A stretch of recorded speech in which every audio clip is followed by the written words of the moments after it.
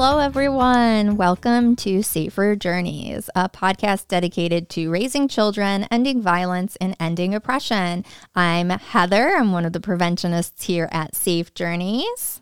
And I'm Melissa, the Community Engagement Director, and with the Prevention Program staff at Safe Journeys, the Domestic and Sexual Violence Agency in Illinois, serving LaSalle and Livingston counties. We are so lucky to have our special guest again, Emily. And so welcome back. Hey, thanks for having me again. My fun fact, last week I gave you a fun fact. This week's fun fact, if I could describe my personality with a breakfast cereal this time. Oh, heck yeah. What is that? Oh, yeah. Do you remember Cookie Crisps? Do I remember? Of Yeah. course. Yeah. There's very little nutritional value to them, which is the way I eat. So that works out beautifully with my personality as well. But like any good cookie, you've got the base, you've got a solid foundation, and then sprinkled in there are these just little gems of chocolate wherever you run across one. I'm even a fan, believe it or not, of oatmeal raisin cookies or cranberry cookies. Ooh. Huh. Yeah. They don't have those in cereal, though, do they? I don't think so. The cranberry cookie? Like an oatmeal raisin cookie crisp. No. It's just chocolate chip, Yeah. right? Yeah. Yeah. I'm pretty sure they would call that oatmeal. I'm not trying to be a hater. No, but it's fine. It's totally fine. My mom used to let me eat all that sugary stuff. Which is funny because she would put half the sugar in a Kool-Aid, but like she would then sit me down in front of cartoons with a bowl of Cookie Crisp like it was nothing. That's Yeah. amazing. I So if my kid was listening to this right now, she'd be like, that's an Estee cereal. That's right. It is an Estee cereal. Saturday or Sunday. Yeah. That makes sense. Yeah, but then she talks me into, because she'll throw maybe like a little fit, and I'm like, okay, is this battle worth it? But Right. Oh, and yeah. then it becomes an M-Day cereal and a T-Day cereal. Yeah. I mean, for me, it's my dessert, I definitely eat Cinnamon Toast Crunch for dessert. Oh, That's delicious. That was my favorite cereal growing up. Still is my favorite cereal. So hopping over, this is again probably something we want to edit, but Maybe not. the Kool-Aid. I was on a mission trip to a third world country, and they this was their way of spreading it out, was to half the packet to the amount of water that was given, and nobody told me that. And anyway, I in those situations used that as the means of being able to eat. So I would rarely chew what was in front of me. I would just put it in my mouth and then swallow.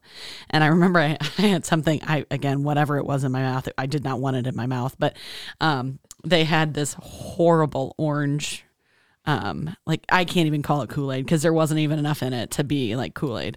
And anyway, choking at the table as I was like, this is not going well. This is not going well. So anyway, anytime somebody shares with me about their Kool-Aid experience, I'm like, no, I respect that 100%. I get why we save money, but let's not save it there.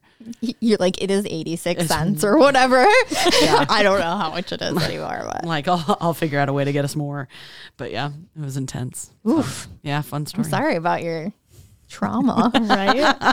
Well, and I just want to say, I know I said the thing about the Estee cereal, but what a gift that you're like Estee cereal, because you bring that fun and make moments really meaningful and it's an Estee. And I know that's our weekend day for us. So that's, yeah. I am a Saturday girl. That works for me. I like that. I'll take it. All right, friends, we have to do a quick trigger warning as always. So we will be talking about particularly child sexual abuse prevention today. So if anything is too much for you, you're just not feeling it, no worries. Take a minute, take care of yourself, do what you need to do to feel good today. That's right. And so our content for today is again about prevention education in the schools, just like episode 8. And so if you haven't heard episode 8 yet, I encourage you to stop episode 9 for now and backtrack so that you can hear the first part of this conversation. And then we can just jump right back in to talking about more about the content of Erin's Law that we are teaching in the classroom, and eventually our goal is to be educating and empowering our caregivers and educators who see the kids on a daily basis and a weekly basis in a way that we'll never be able to do as Safe Journeys because we have to cover so much ground. Yeah. And so we want to be empowering other people to know how to teach these things and let them know that they can. Oh, yeah. They will be okay. We are here as a consultant and as support and resources, but they can do it. They can meet their prevention education mandates, and we know that. We have full faith in them. And so whatever we need to do, and if it's, providing this episode to them so that they can hear how and why we teach the way we do, then we'll give those to them. Yeah. But so just jumping right into that Erin's Law requirement, the child sexual abuse prevention education, we have to be teaching about trusted adults. We have to be teaching kids to recognize, when they're being touched in a way that is not okay. And so telling them about their private body parts and saying nobody should be touching those except to keep you healthy, or a bigger person shouldn't be touching those. And then actually that it's a pretty short list actually of who should be touching those private body parts, and if at all. And I think labeling the setting of when that's happening is powerful. Of when you're sick, that's a great time to see this in action. Otherwise, we're really looking for that autonomy, that ability to do that for themselves. Yeah. Yes, that's right. And so let's just jump right in. How in the world, so just viewing this as a way, a platform and a tool to educate the caregivers in our counties, but also just all around who are listening to this podcast. How do you talk about private body parts with kiddos? Yeah. So one of the things is I want to really stress that we really try to approach it from a developmental standpoint. Yes. So as much as I want to make it understandable and digestible for adults, my gig is more of, am I doing this in a way that is going to empower and be retentive to a child? Mm-hmm. So for starters, with the K through 2 group, we teach. The swimsuit rule right now is what public education really likes, because it's quote unquote safe for them. They don't feel like we're ripping any Band-Aids off or talking about stuff we shouldn't be talking about. So we show a picture of a boy and a girl playing in a sprinkler on a hot summer day. And my question is, do those kids have exactly the same bathing suit? And the kids, of course, go, no, Miss Emily. This Miss Emily, she doesn't know what she's doing. Obviously hasn't looked at her own picture. Yeah, come on. But I say it really doesn't matter what our private body parts are. It matters that it's covered by that bathing suit. Now, I take it a step further. You don't have to, but I ask the boys in the room, I'll say, would it be uncomfortable or weird if you were at a water park and somebody came up and put their finger in your belly button? And they're like, yes. Please don't do that. Yes, it is. So I talk about how pretty much from our bellies or belly buttons, whether it's girls in 2 pieces or boys in a bathing suit, it doesn't really matter. Our belly is pretty much considered a private body part. And then I'll also say, just to the effect, our chest is also normally considered a private body part. Whether it's covered or not, that's what we're going to go with. I like that you go right there, because kids have said to me in the classroom, Miss Melissa, do you realize that there are private body parts showing in that picture? And I'm oh, wait, what? And then she's like, I see his nipples. Yeah. And I'm like, well, you said the name of the private body part, not me. I just got to say that. Wait. Please inform the listeners why you feel concerned about saying the name of the because I don't want anybody to think that we're exactly. No, absolutely not. There's a reason. Yeah, we actually it has been said to us, we cannot teach the anatomical names of the private body parts in the classroom with the kids because, and the reasoning is because they should be learning this at home and because they're too young. And this is what we're hearing from the schools. I don't want you all to think that this is what we were thinking. This is multiple districts. How about that? Multiple districts have come forward to say that. Yes, and I'll add another reason is because the school is not the place to learn this. Per the administration. administrators, right? Not us. We think every place is a place to learn about caring for our bodies and being safe. And I think it's what's the unfortunate part of this conversation is that a lot of adults get mixed up in that we're trying to push an agenda. And I want to be really careful that obviously by nature of what Safe Journeys is and what we do for survivors, we do have a foot in the policy end of the world. But when it comes to prevention, my job is I am in zero political mode when I'm teaching. Yes. And I'm not pushing any agendas. I genuinely am coming from a point of safety and wanting to have that conversation. So no, I'm not talking about gay or bi or LGBTQ rights or anything. I'm not talking about any gender or gender fluid. Literally, we're talking very specific anatomical body parts. And my comment to Melissa when I started this is I'm like, I grew up in 4-H. I learned more from 4-H about anatomical body parts than I did in our I don't know, 10th grade health class, kind of like the nuts and bolts, if you will. Yeah. And I think specifically with what we see in research right now and the number of kids coming forward to seek help for sexual violence, man, we've got to be better at equipping them. And it can't be about our fears or our issues. I agree. But anyway, so as that goes forward, we certainly want to be mindful of that. And we try really hard to work with those admins. And if you are somebody who feels strongly that you can't say specific things, but when I'm teaching, I ask for the right, or at least in most of these districts, to list two. So I try to say penis and I try to say vulva are the two that I try to be specific with, just because, again, when adults say them out loud right now, that we were shaming kids. Yeah. 100% we're shaming kids when we say it, because they're like, as an adult, your face gets really red or you get really uncomfortable and you talk really fast, or again, there's just so many subtle things that we do when we say it that we convince the kid that it's dirty somehow. Mm-hmm. So trying to really eliminate that stigma is huge, I think. Yeah. I'm glad you mentioned that, because I really do feel that way as well. Like, the more we make it a big deal to say the names, the more power we're giving to the people who could potentially hurt the kiddos, right? And there are so many good reasons to be able to say the name of your private body part. If someone has, a rash or something going on with their private body part, being able to specifically say, my penis is itchy or burns or whatever the case might be. It's not just preventing violence, it's helping them get the appropriate health care that they need. Yeah. So I mean, 100%. And I think that's something for any caregiver listening, is the way that you approach it. Like, obviously you don't want to be standing in Kroger with your kid yelling the word penis. Sure. That's so part of this conversation with kids is we do consider them private because they are yours and yours alone. And so this is something that we want to kind of be careful about when we talk about it or who we talk about with these things. And you can do that in a way, and I love that we list the books or a different book each time on here, but there are so many good books out there that teach good body autonomy and good body identification that, in my opinion, there's no excuse. Go to your public library, ask a librarian.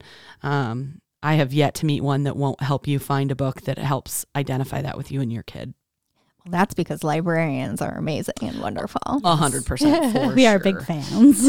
Yes, we absolutely are. Okay, so you teach the swimsuit rule. Yep. And using those correct terms, we did mention this when we talked to Erin Marin. I think we talked about this in grooming as well. So gosh, y'all probably sick of hearing us talk about why it's so important to name private body parts. But it does help.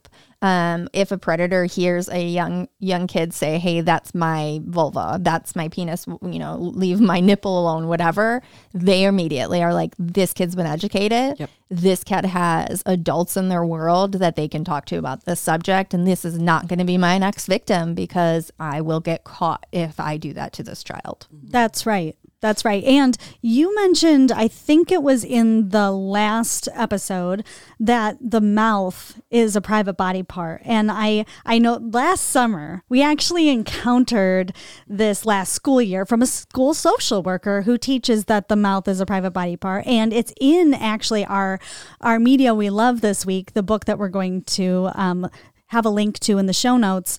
And so do you want to talk more about how you teach about that? So I stay pretty light in it, only so far as that most kids I don't think are ready to have the conversation about what it can truly imply. Right. But at the same time, I talk about how if somebody walked up to you, whether you know them or not, and shoved a cheeseburger in your mouth. Now you may love cheeseburgers, you may hate them, it doesn't matter. But somebody took the power of choice away from you and has now put something there that they shouldn't have. And I think it was, again, this week I had a second grader again. Those second graders, the second graders they're killing are on it. They are just knocking it out of the park. But she looked at me kind of funky, and we had actually been talking about, I think the always ask first rule or anything. Okay. And anyway, she looked at me and she goes, nobody but a dentist should really be messing around in there. And I was like, yeah, I think that's a great way to look at it. Yeah. Now I also, if they're littles, I will ask them to look at their arms. Bear with me. And I say, oh, look, nobody has feathers. And they're like, yeah, no. And I'm like, okay, look at your friend's face. Do they have the raccoon mask on? No. And I say, oh, that's right, because you're not a raccoon, nor are you a seagull. So let's not scavenge. Oh, cool. I like it. Because a lot of kids will get back in the minivan and they're eating like 6-week-old gummies and French fries that have been there too long. And you're like, come on. My friend's child picked up an M&M off of the city of Chicago sidewalk and put it in her mouth, and I almost threw up. Yeah. She was fine, by the way. Right. But if like we're talking about infection, right? Like whether it be from whatever, you're like, yeah, that's a surefire way to get that, buddy. Yeah. Cool. Now you have 10 diseases. No, right. But anyway, I certainly think that it's on the radar. Most kids, I think, are pretty good about this one without us even talking about it, just because with the way that the cafeteria system works in most schools now, it's in my day, right? Like it was an open floor trading. Like, it was just financial that I have 2 Oreos and I can get pretty much a full lunch for 2 Oreos if I trade out, right? Yeah. But the way that our cafeteria system has moved to, whether it be because of COVID or because of the way that the financial softwares work, every kid is getting about the same thing. And so it's really kind of, that's my tray and you can't touch my tray. You can't eat what I eat, that sort of thing. Should we talk about boundaries? Yes, please. Let's talk about boundaries. So I know. Ooh, can I clarify? Yeah. Go ahead. You just start. Okay. Well, I was going to talk about how most adults don't like to talk about boundaries with kids because we're not good at them ourselves. Yeah. And so when it comes to trying to teach kids like body regulation, emotional regulation, and control, we feel like we need to either model what we've been doing or like be like that person, not like me, and then continue to model the negative or the lack of good boundaries. Yeah. And so, and this is not me. I am nothing if not super supportive of public education and those who work within its field. But I think one thing right now with teacher burnout, like it's really hard to show good balance and good, just good all around steps to being a well-rounded human. And so I think when we come to specifically prevention education and we're trying to say what are boundaries, that's a whole lot harder conversation because I'm undoing and redoing damage done by other people. Now, that's not to say that we're not all human and that we all don't, working through our own baggage and things like that. But I think on a mass scale, kids today don't see us doing good at setting boundaries. No, I think you're right. And so then when they get a phone and they see us on our phone all the time, why can't I model that? Why can't I do that? Or then when I am allowed it on the weekend, I don't have any emotional regulation or control because I'm just sitting there on my phone the entire time. Yeah. So I think boundaries start long before the conversation of prevention education or violence education is that come on, y'all, we've got to do our best that little eyes and ears are watching constantly. And even I volunteer at a church on the weekends, and it's interesting the ones who can put their phone in their pocket versus the ones who have to constantly have it, in their hand or so forth. And again, what does that tell a child who's in my presence that I continue to check my phone, that phone is more important than they are? So be careful what our subtle messages are. So I think the first conversation about boundaries goes out to adults of oh God, yeah. Gosh, we got to check ourselves and do your own hard work to show up to the table, especially when it comes to electronics. I know we're not talking about online stuff just yet, but this funnels into that conversation about online acceptability and boundaries and things like that. So, but with kids, I teach something called Angry Crossing Guard. Okay, tell me about Angry Crossing Guard. And it kind of was born out of, in the Second Steps material, they have this stance, if you will, that they want you to teach the children. And I could never really get it right or get them to mimic me correctly.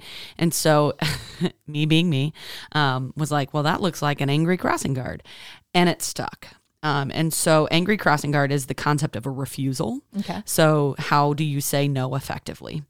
And most kids either run away or they'll scream or they'll throw something or they'll whisper, right? So there's very little what we can consider normal or appropriate communication happening. And so this is teaching them, how do we speak in a voice that people can understand? What am I supposed to be doing with my body when I'm trying to communicate something that's important to me?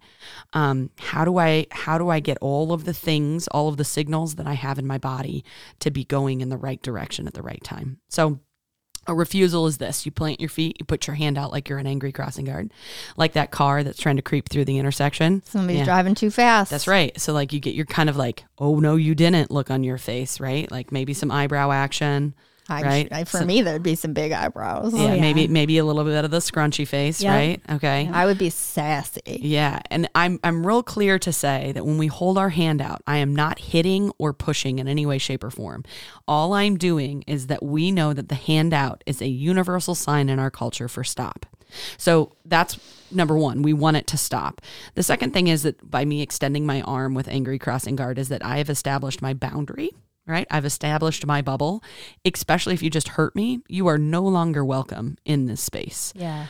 So I have my stop out. I have my bubble or my boundary established. My face is matching my mood or what I'm trying to get done. And then I ask them to think about their mom or their teacher. And have you ever heard mom or teacher use that voice? The one, right? Yes. And I amp it up and I say, do they have the look where like you don't even hear anything? It's just, it's the loudest. It's the loudest look that you'll ever get. Yeah. Like, you know how like certain people say you can't look at me in that tone of voice? I'm like, oh no, I got a lot of that as a kid for sure. So we want all of that going in the direction of whoever has either given me an unsafe touch or is attempting to do something that I don't like. Okay. So the angry crossing guard is essentially what we would in actual vernacular call a refusal. Okay. So it's a way to say stop or no to something. And then we talk about what words would be appropriate to use with that and why giggling or laughing sends a mixed message. Oh, I didn't realize you shared that. I mean, that's brilliant and you absolutely should be. But I was not aware of that aspect. Yeah, because like I think a lot of them, and we talk about how like truly when you get uncomfortable, we have human nature responses. Yeah, we do. And like, of course, when you're uncomfortable and somebody's doing something weird, you're going to be like, yeah, me and Melissa had to mention it on the podcast. We're like, by the way, when we giggle because we feel weird and awkward, or we're trying to lighten up something super dark. Right. And we're like, we're talking about something like really, really dark. And then we're like laughing. And just like you're saying, I think it's really powerful that you're teaching kids these particular skills to know, because it was interesting. Like I had a supervisor tell me when I was saying something serious into the microphone to my congregation, I was smiling and that my mood, like what I was saying didn't match what my face was saying. And I was like, oh, I didn't even realize I did that. Yeah. But it's a coping mechanism 100%. And it's a skill that I developed as a child. But right there's the key word. And this is what I want adults to hear is it's a skill. Yeah. So this is something that is trainable. This is something that is adaptable. This is going to morph and model what's being done in front of them. Yeah. So like in my family, bear with me, we laugh when we get scared. And I'm not talking about like a gentle chuckle or a wayward laugh. It is a cackle. Like it is a deep belly cackle laugh. And like we have literally had to sit down. My mom has sat down with me before and be like, this isn't really like across the board thing. So some people may look at you a little different, but like it's a skill that you have to like look at and say, I can practice this. I can work at this. Yeah. That means I'm not always going to get it right. I'm going to learn from that failure. I'm going to step back up to the plate. I'm going to keep working on this, because those communication skills, especially when it comes to boundaries, is how you communicate that to everybody else. So I value your boundaries, but if I don't know what they are, it's a lot harder for me to be a respectful human being.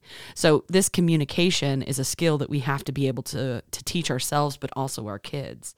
I know we say this so many times, but this is the kind of education I wish I would have had growing up. Yeah. I'm not sure I ever was told how to say no. Because I was taught you do what an adult says because you're a kid, they're an adult, and they know better. That's right. And if they question me on this, I want to be as respectful as I can to the authority. And so sometimes we'll say, like talk to your parents at home or whoever's in charge at home to kind of get a good read on what you need to do. But I will say stuff like sometimes when it's a safety issue, adults aren't going to stop and ask you. They're just going to do something. So they may take your hand and they didn't ask for consent before they took your hand. Mm-hmm. And that needs to be okay because above all, they're going to keep you safe. But otherwise, after the fact, it's always okay to go up to that person and be like, hey, I really don't like it when you hold my hand then, or I really don't like it that I have to do this. Is there a reason for that? And I empower kids to ask for the why, right? Is that it's okay to be like, I don't understand the motivation for this, because a lot of times I'm getting bad behavior or bad feedback off of a kid when in reality, they didn't think they were doing anything wrong to begin with. Yeah, that's probably more likely the case than not. Yes. Yeah. So really empowering the kids to ask the question of like, hey, Mom, I know you like to hold my hand. I really don't like doing it in this space. Is it okay if I don't hold your hand here? So I think boundaries are super critical. And I think the other point to caregivers too is I have a parent who is very much physical touch is a love language. They enjoy that. I am an introverted hobbit is what I tell people. And I'm not huge on physical touch. Now, do I hug the people I love? Absolutely. Do I enjoy holding hands with certain people? Sure. But if you were just to blindside hug me, it's a decent safety risk. Don't do it. Yeah. So sometimes you're raising humans that have a different love language. Oh yeah. Yeah. Mm-hmm. And so your boundary levels look different. So that parent who very much enjoys physical touch didn't necessarily model for me how to effectively say no in a way that wasn't disrespectful. And that's what I think Angry Crossing Guard is so important, is that it's teaching kids that it's okay to look at grandpa and say, hey, grandpa, I don't want to kiss. I do want to hug. Or, hey, grandma, I don't really want to sit on your lap today, but can I sit next to you? So we're exchanging what we are uncomfortable with for what we're comfortable with. Well, and I know you're not trying, like the goal in this isn't teaching healthy relationships. I mean, it is, but like that's what's happening because you're negotiating. You're making a compromise with somebody. You're saying, I see what you want. I'm telling you what I want. What's this middle ground that's going to make us both happy? Yeah. And I think the boundary conversation does need to extend into what we talk about with middle schoolers. So we don't spend a ton of time, at least in LaSalle County, specifically in middle and high school. But when we are there, we are teaching healthy relationships.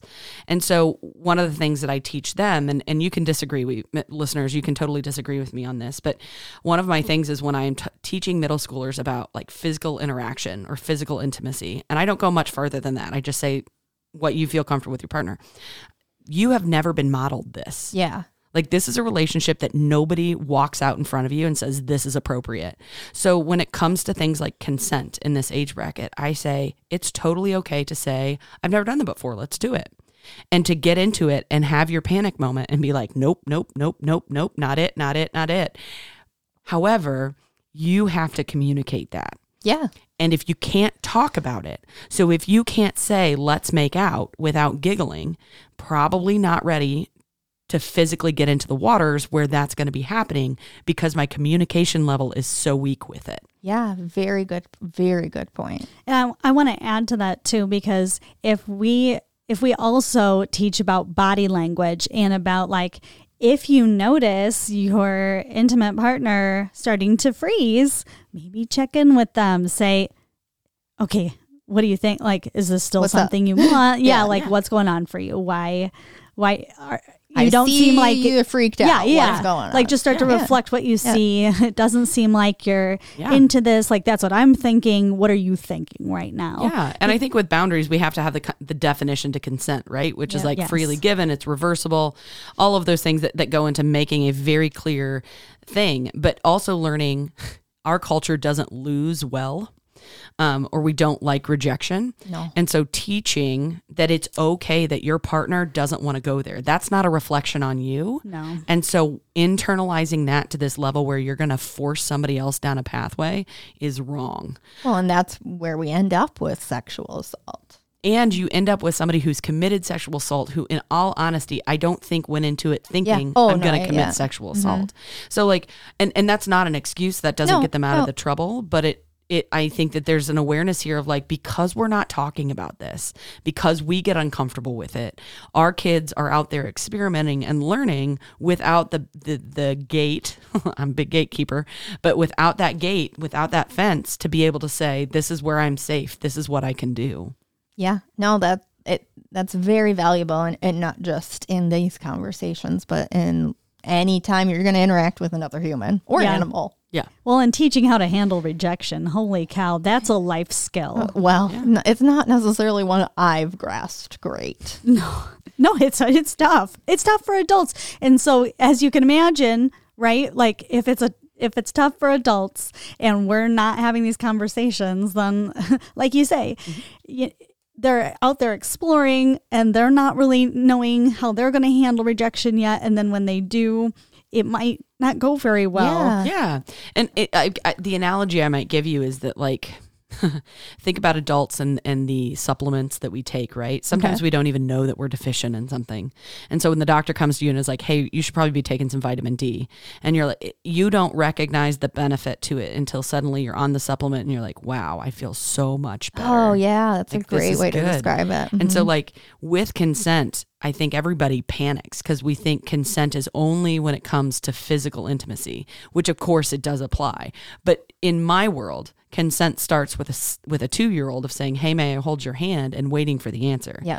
And so, like, teaching yourself, like, I think that's the biggest thing I can take away for adults I can give you is, like, you are being observed anyway, and whether you like it or not. Yeah. And so let's make sure the information that we're giving and teaching is actually factual, and researched. And no, I don't think everybody who teaches consent has to talk about physical intimacy or dating relationships in any capacity.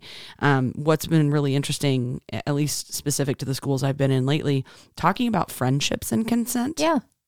And how the phrase, you can't be my friend unless you do, or unless you're there, and how that's actually more of a bullying statement than it is a friend statement. It's manipulative. Yeah, 100%. And how manipulation and control, right? When we talk about domestic violence and how that's the root of it. Yes. Bullying has very similar roots. It just looks a little bit differently because we don't have the same power structure attached to it. But anyway, yeah, I with boundaries and discussions, I think sometimes we think we're doing all we can, but because we're deficient and we haven't done our own research, it comes across in how we communicate it with students. Well said. Yes. All right. I want to make sure we hit on talking about internet safety before our time is up. So I know we're going to go way more in depth on a different episode, but what things would you like to share with our listeners about internet safety and prevention education? Sorry. Is that you're like a lot of things?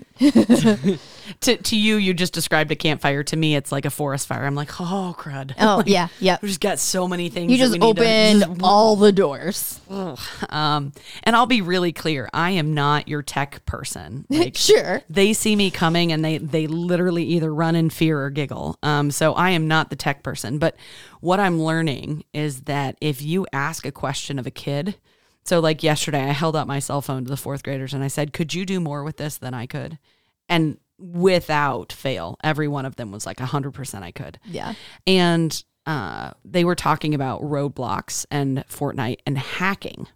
Now, I don't fully understand this, but apparently there is a component now of like you can hack somebody else's account to get their stuff. I don't know. Anyway, but like my point to that is these kids are doing things without regard because there is no precedent set in front of what is safe, what is appropriate. And so they are going to get mad at you when you take their phone away or restrict their phone use. And going back to boundaries, it is my job as the gatekeeper to set appropriate boundaries. And we talk about how upset they get when somebody in a chat feature is being really mean.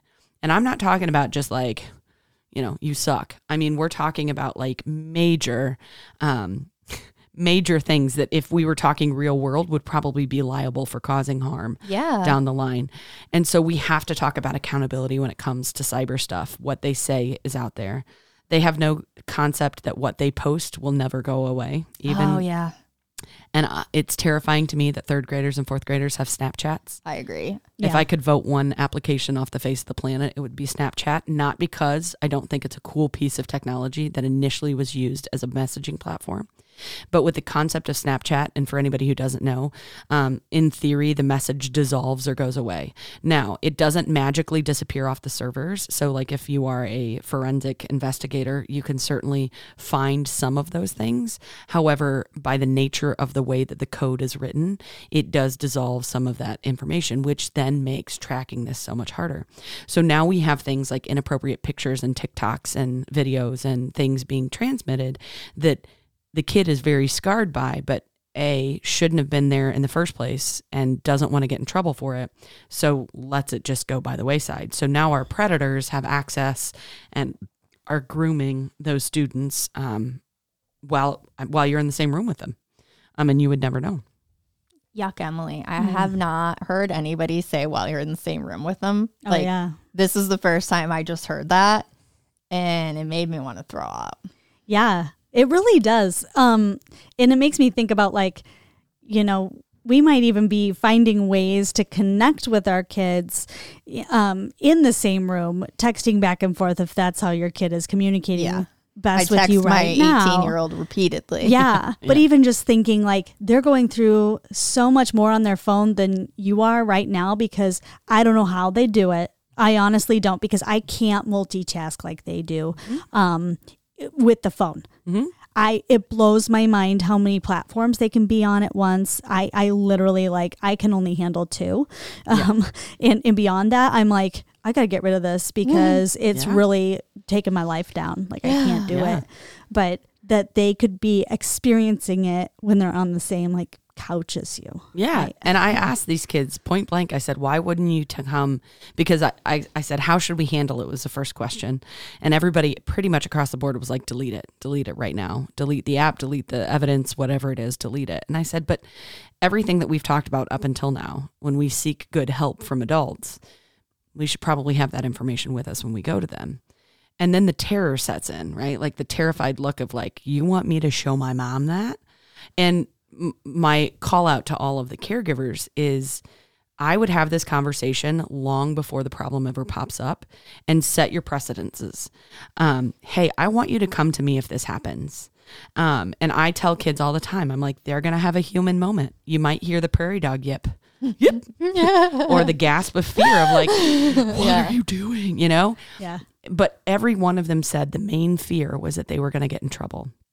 And I think as adults, I can take the fear out of that real fast. Yeah.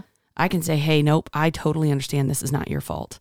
But that to them, remember, taking their phone away is a punishment. So hey man, this isn't about me punishing you for somebody else's actions, but I need to be able to make sure that you are in a safe environment and I know who has access to you. Yeah. So I need to borrow the phone for a few days while I get this figured out. Oh, sure. Yeah. Privacy settings and things of that nature. And we talk about the legal ramifications. Even at fourth grade level, we're talking about how hey guys, if you text this on to somebody else, so let's say somebody sent you a private body part picture and you didn't know what to do with it. So you text it to your friend, you've now distributed it. So you didn't mean to. Yeah. But you're still a part of the problem. And now you've given someone child sexual abuse materials. Yes. Yep. Which is illegal for adults and children. Yeah. Yep. That's child pornography. Yeah. And we talk about how taking, so if somebody's asking you to take a picture and send it to them of a private body part, how that is also considered. Now with fourth grade, I'm not using pornography in the classroom, sure. But I say that's something that the police are going to be able to investigate and potentially bring you to court over, is that this is stuff that can't be happening. And I try to end those cyberbullying lessons on if anybody is asking you for anything, if anybody says anything or sends you anything that makes your belly kind of go flip-flop, I think those are all times to go to adults. And so that's where as caregivers, if we can set the precedent, hey, I'm not mad at you, I'm not going to yell at you, and I'm not going to punish you in the first 15 minutes of this conversation, right? So that you're giving your own brain time to process this and your own time to think about it. And do your own research of knowing what is child pornography, what is distribution of inappropriate pictures. What do I do if this guy's in California and he's contacting my Illinois teenager or girl or whatever it is, But like, what are your legal rights? Is this a phone call to our police? Is this a federal case? Like, and I can't answer all those questions in this episode, but like, prepare yourself. Like, this is what kills me about this conversation, in particular with online stuff and with grooming. Adults adopt an ostrich approach. We shove our heads down in the ground and say, because I didn't have to go through this, it's not a problem. And I'm going to ignore it at all costs. And this is the way that I'm going to approach it. And how sad that our students are then still on a battlefield, still needing reinforcements, still needing help, knowing when and how to handle things. And I've got my head in the sand. So at some point we have to pick our heads up and we have to have a conversation about what is internet safety specific to our family, what is internet safety for our school, and then empowering as many community members to join in on that as well. But yeah, sexting is a big thing right now. Teaching kids to use the report or block features that are built into those applications is critical. And that it's not that they don't want to be that kid's friend anymore. So if they know them from school, but if that kid is inappropriately using those devices, then absolutely you need to block them or mute them or whatever it is. But using those things to protect yourself is critical. How old or at what age do we need to start having these discussions with kids? Nobody's going to like my answer to this. I think you need to be having this if they have access to technology. So I would say as soon as kindergarten rolls around and they get a Google iPad or a Google Pad, whatever, from school, you need to be starting to talk about what things are out there on the internet and that there are people who can cause harm, that not everybody's your friend, not everybody loves you. And what does that look like for you and your family in order to keep safe? But I would say, because, yeah, I mean, when I talked to the 3rd and 4th grade, there was zero flinch. Most of them, I would say 80% had phones, and the 20% that didn't easily had iPads and tablets and things like that. Yes, the access they have to information at such a young age is wild, especially like to us born in like the 80s.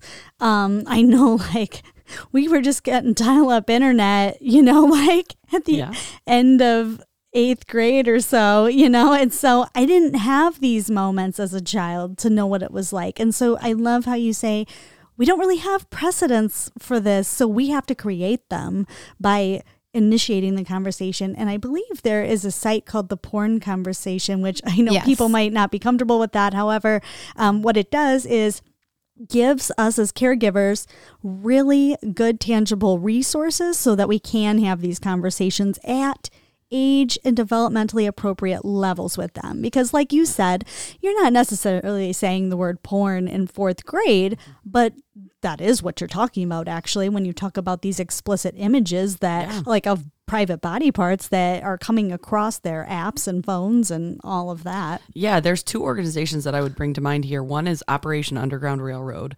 They have really come out with a lot of really good stuff for caregivers as far as like what to do with technology and where your kids are at and protecting them online.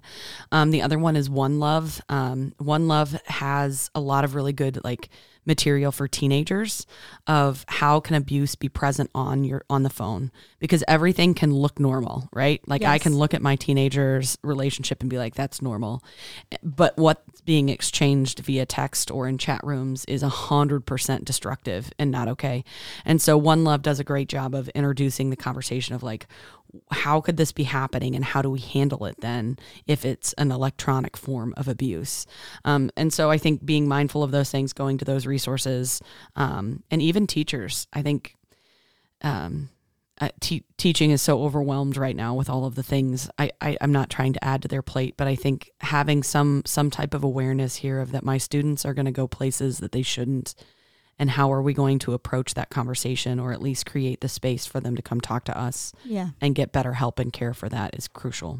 Absolutely. I wanted to make sure we hit on some tips for caregivers, especially when it comes to like the phones, the games, the apps, and making sure like keep the location tracking off on games and social media. And that's something actually, like if you ask kids, like what are some, like tell me what the security measures are on all of the apps and systems that you named to me just now. And they know them. They also know the they'll keep it off. I would say if you have anybody over the age of 13, I would be asking who they have shared their location services with. Because to me, I would be like, that should be a immediate family only have access to that information, or maybe one other trusted person in our world. But how many people can find them with nothing more than a push of a button? Yes, is terrifying. Yes. So yeah, asking about location services and also going on their phone. I think a lot of people are like, well, that's their phone. No, it's not. You pay the bill. So like they should be putting their phone down every night, and don't make it a punishment. Just every night at 6:00, everybody puts their phone on the dining room table. And we can go through whether it's pornography that we need to talk about, or location services, or inappropriate games. I had a 4th grader talk about playing Call of Duty the other day. I'm like, come on, buddy. Like, from a developmental scope, that should be something that a parent knows about. No, that's great. So I don't want to keep Miss Emily here. We need to get her into those schools, right? Yes. So we're going to share another book by the same author as last week, Janine Sanders. So this one is My Body, What I Say Goes. Have you read this one? Or I have, and I think it's really powerful because sometimes we discredit children from knowing their bodies. And this is a book that very much reminds us that kids have control of their bodies, and this is something we can teach and model. So yeah, I really like this book. Good, because I was hoping you were going to say that. If you said no, we would have been like, whoops. You're like, get out. Yeah. Well, thank you again for joining us here, Emily. I think you have been such a gift to our listeners and the world. And I am so excited that you continue to be a part of our prevention team. So awesome. you. Well, I look forward for the opportunity to come back and talk, hopefully sometime. Oh, yeah. We Don't will have worry. you back. So join us next time for Stages of Child Sexual Development. And thanks for listening. Keep listening to hear about support resources and how to contact us. Look out for new podcasts every other Monday on anywhere that you can find your podcasts. Spotify, Apple, Stitcher, Anchor FM, you name it.